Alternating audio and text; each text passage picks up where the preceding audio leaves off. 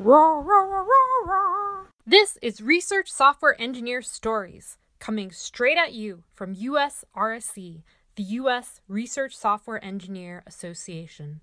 Welcome to RSE Stories. Today I'm joined by Keoni Gandall, who's a researcher and proud biohacker in the Endy Lab at Stanford University.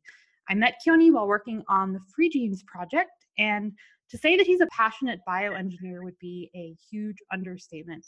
So, Keoni, maybe you can start by introducing yourself and telling us about the problems that you're trying to solve at Stanford. All right. Hi, I'm Keoni. I work at the Endy Lab at Stanford University, and what I'm really interested in is biotechnology and fundamentally democracy. Going through high school, building DNA, and working in labs, I've observed that there are certain inequalities in how the technology is being developed of bioengineering right now. On a more global scale, if you look at big pharma, or large pharmaceutical companies or large agricultural companies, you'll see that they tend to consolidate into a few large major corporations. We also saw something quite similar at the early days of computers with IBM and Microsoft and the like, and even nowadays with Facebook and Apple and so forth. We see this trajectory over time in many different fields, and there are a lot of problems with it. One major problem that we see is that the corporatization of living matter, for example, with Monsanto, leads to a huge fear over science, a fear of technological development because some corporation owns it. So the corporations can translate kind of anti-corporatism into anti-science, and I think that's a problem. Biology is beautiful and great because it's one of the few technologies that's really, really good at making more of itself. And so in the coming decades, in the coming century, we have a really great opportunity on this planet to make biotechnology equitable and something that everybody has access to, regardless of socioeconomic position. And hopefully, if we make technology accessible to everyone, far fewer people will fear it, far more people take advantage and make their lives better using it. So my overall goal is to increase equity in bioengineering by making a large library of free and open source genetic parts, and then distributing those to lots of people. And so that's what I'm doing with Free Genes. Wow, that is awesome. So when you say inequality and making things equitable, I'm sensing that you mean with respect to access to data and then technology to, manipulate that data. Could you talk a little bit about the differences in incentives between, for example, a big corporation and then someone like yourself? In a future where things are more equitable, what kind of changes do you see? How about this? How about instead of a farmer buying their seeds from Monsanto every year, we have small farmers that can produce any seed that they would want, a Bt toxin producing corn or Roundup resistant corn, Roundup resistant anything really, for their own local strains. What if they could easily sell those to their neighbors? What if we made it so that any medicine, any off-patent medicine, any generic, could be made anywhere for a couple of dollars? What if we could build vaccine plants in the countries where they actually need those vaccines? What if we could build industrial products at home? What if you could grow a house or grow a boot? Hopefully things that enable people to do fun things with science and awesome things with science will come about without simply the incentive for money. I kind of see it as a parallel to what happened in computer science, in which writing the code for GNU, or those toolkits, and spreading it as open source has really enabled the field to produce a lot of great things, and for a lot of people to run their own things and have the freedom to get away from corporations who wish to control them through software. The differences in what will happen in my ideal world would be companies and individuals will work together. Companies won't oppress individuals and force their will upon them. What can we do in the biological age or the biological revolution to make sure that people have optionality to the means of production? I happen to know that you sort of started as any hacker would, kind of in your garage at home.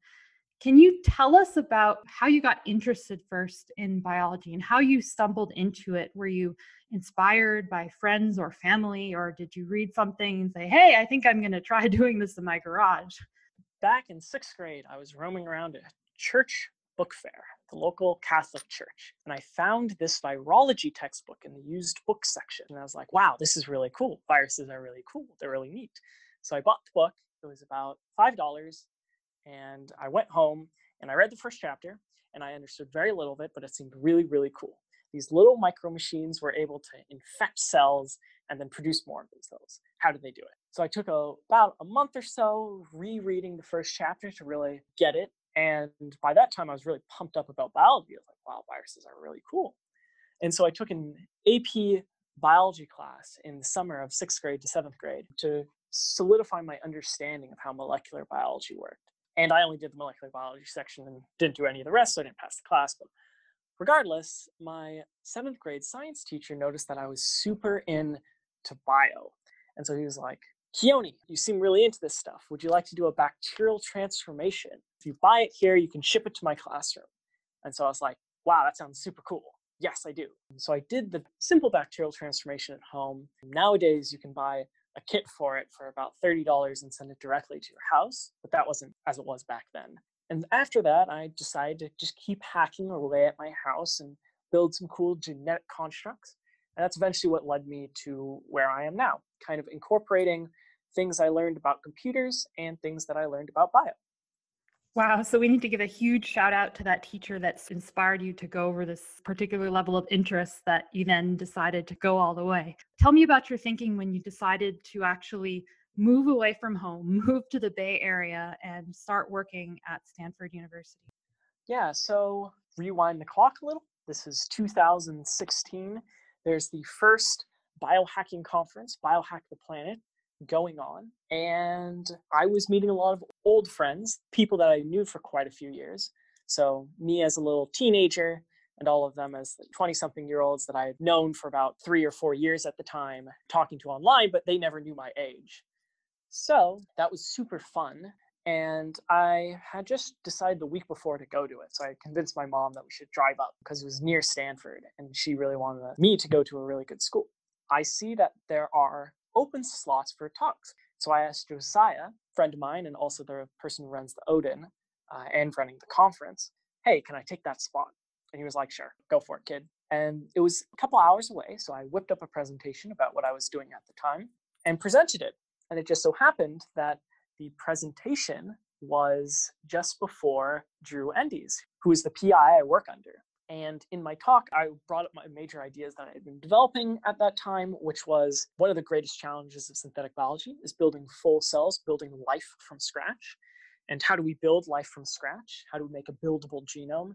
I thought we needed basically 3 things.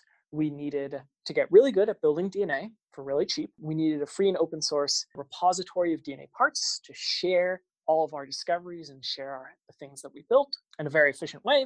And we finally need software to integrate all that so that we can work well together. So I kind of presented that idea, and it turns out that Drew had some similar ideas.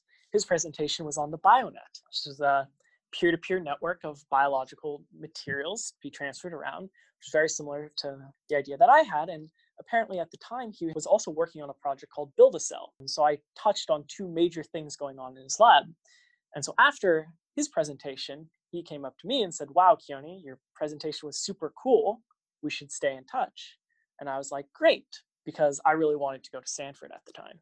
So later that year, I applied to Stanford University and I had asked Drew to write me a recommendation letter. So he did. And it turns out they really do check grades. So I did not get into Stanford. I didn't actually get into the majority of places I had applied to. So Drew was like, you should come work for me anyway. And so that's what I did. A lot of our listeners probably aren't familiar what bioengineering work looks like because it's a combination of wet and dry lab work. And you've mentioned a few times now software, but you've also mentioned an open source database of materials. You have actual things in the lab. Could you kind of talk about the different components of wet and dry and how they come together and how software is involved? Yeah, so one common way to think about DNA is that DNA is just data, because you can computerize it as A, T, G, and C, and then send it around on a network and do bioinformatics and stuff. But DNA also is a real world object. It physically exists. And to make things more complicated, it changes over time and actually does things. Those properties make DNA really interesting from an engineer's perspective because you can modify or make sequences on a computer and then build them in real life and test them on how they work in real life. And so kind of the goal of a bioengineer is to get really good at building DNA on a computer and then having that do something that you want it to do in the real world. So for example, you could design on a computer DNA for the Bt toxin to be expressed in plants and synthesize that from scratch and then put it into a plant, and you now have a plant that is resistant to getting eaten by pests. And so kind of the daily work of a bioengineer would be designing DNA on a computer and then synthesizing it and going through all the lab processes of taking synthesized DNA and then putting it into cells and then having those cells do something with that DNA. So for example, you would put DNA into a bacteria that could put it into a plant to express the Bt toxin. So the interface between the software world and the wetware world can be defined as like just a DNA string that you want to get good at modifying. The other aspect of laboratory automation, other than just designing DNA on a computer, is working with robots. And so I write a lot of robot code for robots to basically do all the things that I normally do in lab for me because I'm lazy. Those are the two things that you would use software for in a laboratory environment. Oh my gosh. So tell me, I actually had another question, but first tell me more about the robots. I'll nerd you out with some details. We use robots called the OpenTrons robots. Our lab was an early Kickstarter funder for that company, which is now much larger. So they have these OpenTrons robots. We have 3 of them in lab, plus 1 extra in case any one of ours goes down. And so we can kind of allocate the robots to do things. One of the things that we might want to do is prepare some DNA to get shipped out. And so we will have a number of plates that we would want to send to someone. And so the robots will take from our long-time archive stocks the plasmids that are necessary to ship to them. They will take them out of those old plates, grow them up, reallocate them into several more plates for shipping to other people or making copies for us to stock ourselves. And then we would just put things on the deck. So we put like some bacteria and we put some plates, and then it does all that for us. And then we just take it off the deck and ship it out to people. And so the robots are super cool. You can write software for them in Python, and their Python API is super simple. And you can also write code for them in JSON, and their JSON API is super simple. Turns out that nearly nobody uses the REST API because you're talking to a bunch of biologists and they don't know what JSON is. They're probably thinking for the future. There will be a time when it's integrated with other things in the lab, but we're just not there yet. What are some ways that someone who's interested in just learning and growing can become involved in the community? Depends what you're really interested in. There are several different axes that you can go with biological programming. One of the things that I've been doing lately is more on the bioinformatics side. You can download all of the reference genomes ever sequenced. And you could say, okay, let's find what genes are conserved across all of those, or what genes are conserved across some of those. Or we could take a pathway for some production of some enzyme. For example, we could take THC synthesis, and you can say, okay, what genes are necessary to build that, and which organisms have those genes available. So you could search across the entire space of all of genomes and like figure out which organisms have which precursor genes that you would then add like a few other genes onto to be able to produce some rare molecule. Another thing that you could do is get down into lab. You can order $30 kits to genetically modify organisms. You can buy a $150 kit that will let you brew your own beer, brew your own genetically modified beer. And that can be quite fun. There are DNA part collections. So you start doing DNA design and figure out, well, what parts can you put together to do some interesting genetic function? Maybe you just want to make beer glow. Maybe you want to make plants glow. Maybe you want to make glowing plants. The world's your oyster. The main problem that I see in biotech is that there are not many people who are both good at biology and computers, which makes it kind of harder to communicate.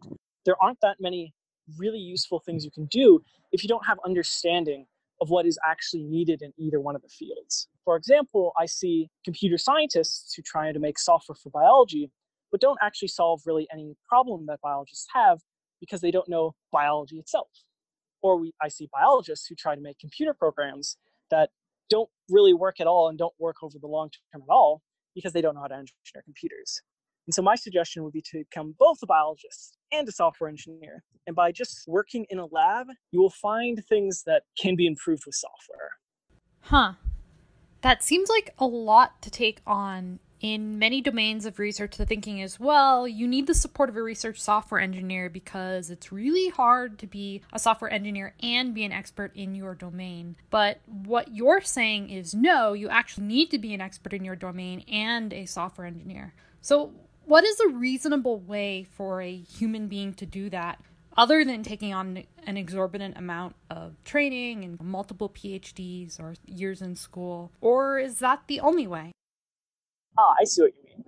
My suggestions for biologists and kind of computer scientists would differ. If you're a computer scientist, like an RSC, finding a good biology lab that has well-defined tasks that they need to get done is a good way to get an introduction to what's going on in the field, what are needs that have already been found, and applying yourself to those.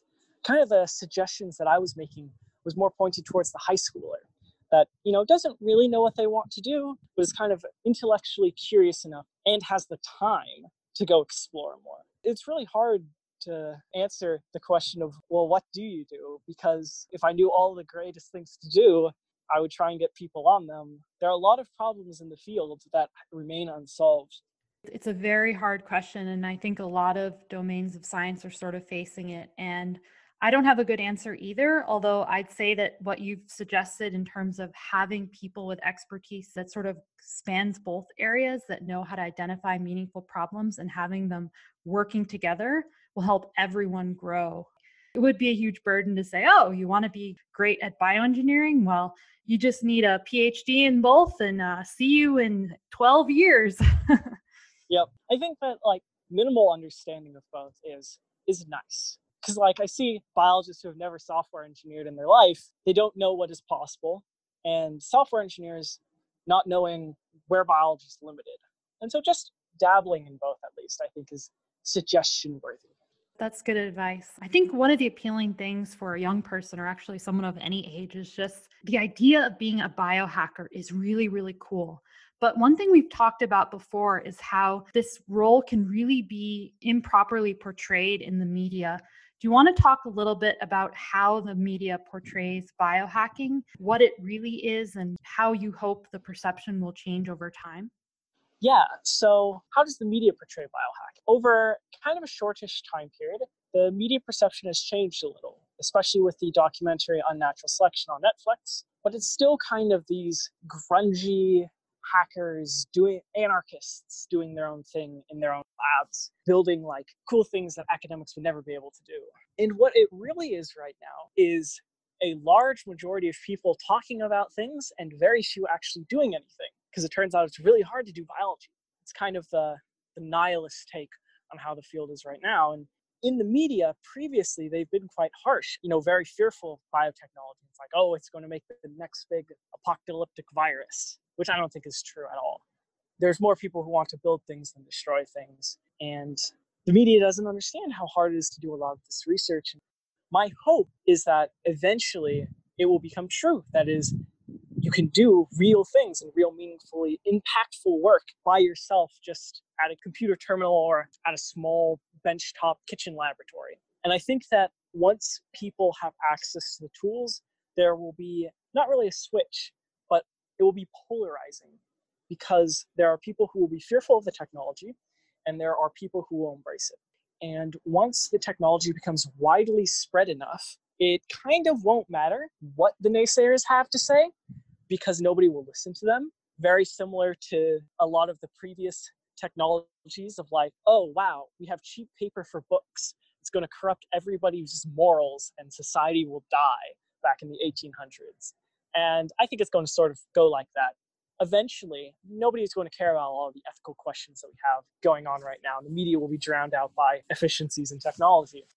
Do you think that polarization and sort of cultural aspects are some of the greatest challenges moving forward, or something else?